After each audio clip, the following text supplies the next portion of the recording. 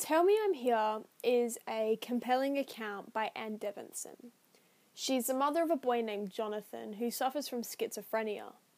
Now we come to know Jonathan both through and beyond his illness, but we also come to know Anne both through and beyond her powerful narration.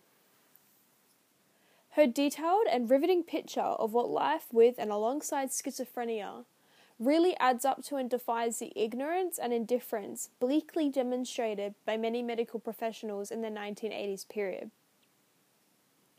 Her storytelling skills mean that we cannot turn away, nor do we want to, from what we are being fed by her. The way in which Devenson writes allows us to engage our emotions with Jonathan and his story, and his life through the power of her writing. We never lose sight of Jonathan, though, the oldest of 3 children, and as a much-loved person in the family.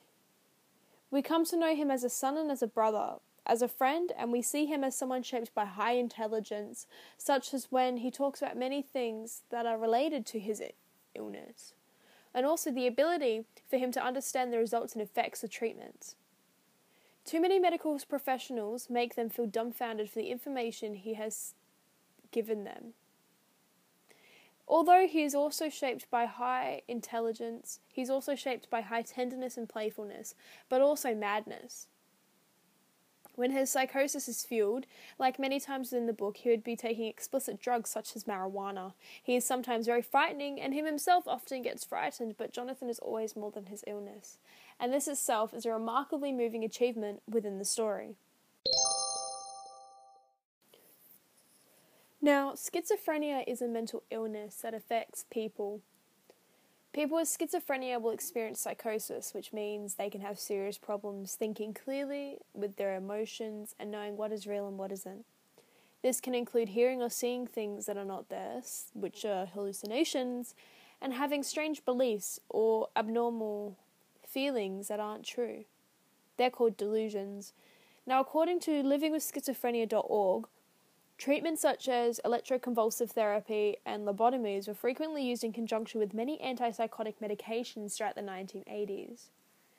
Throughout the book, on multiple occasions, the doctors changed and gave Jonathan different types of medication and even tried to convince him to do electroconvulsive therapy, which he didn't agree with. Now, the medication that's available to treat this devastating illness is like a double-edged sword. On one hand, they help control the bad symptoms, like hallucination and paranoia, but on the other hand, they have unpleasant side effects like muscle stiffness, tremors, and abnormal movements that happen over time. Now, there are now currently more safer therapies in place for people living with schizophrenia, such as psychoeducation and many medications, to name a few, antipsychotic medication and anti-tremor medication. These make treating schizophrenia 80% safer than it was 25 years ago, and 1% of Australians will have a schizophrenia diagnosis by the time they're 30.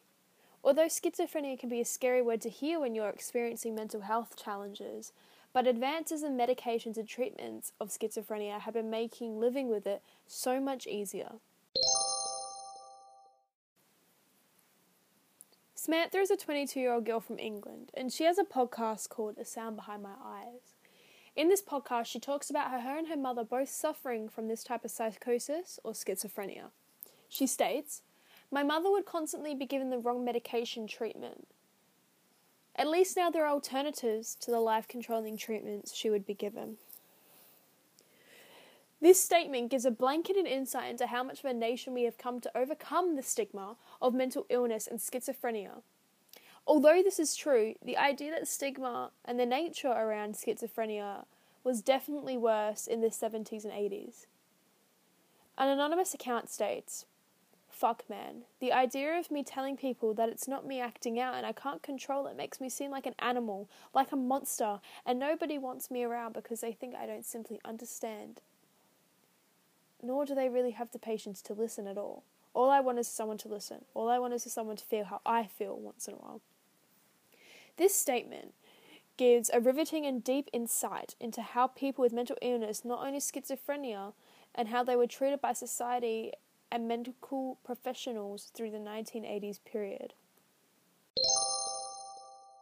Stories is almost in relation to how the book is written.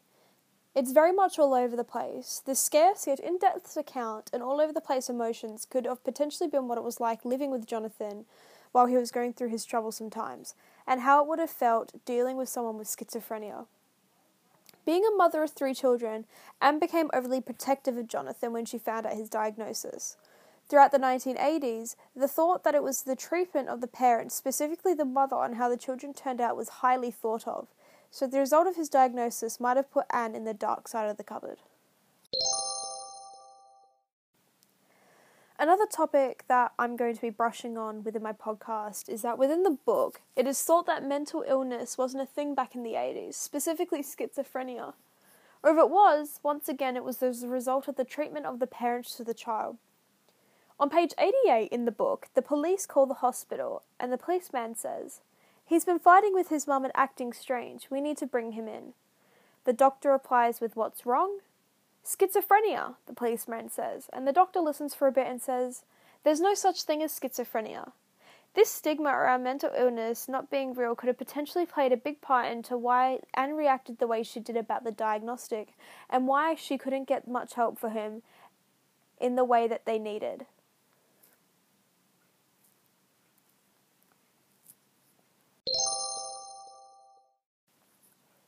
All round, the book is an amazing way to feel sympathetic towards how people felt back in that period, and specifically how they were treated.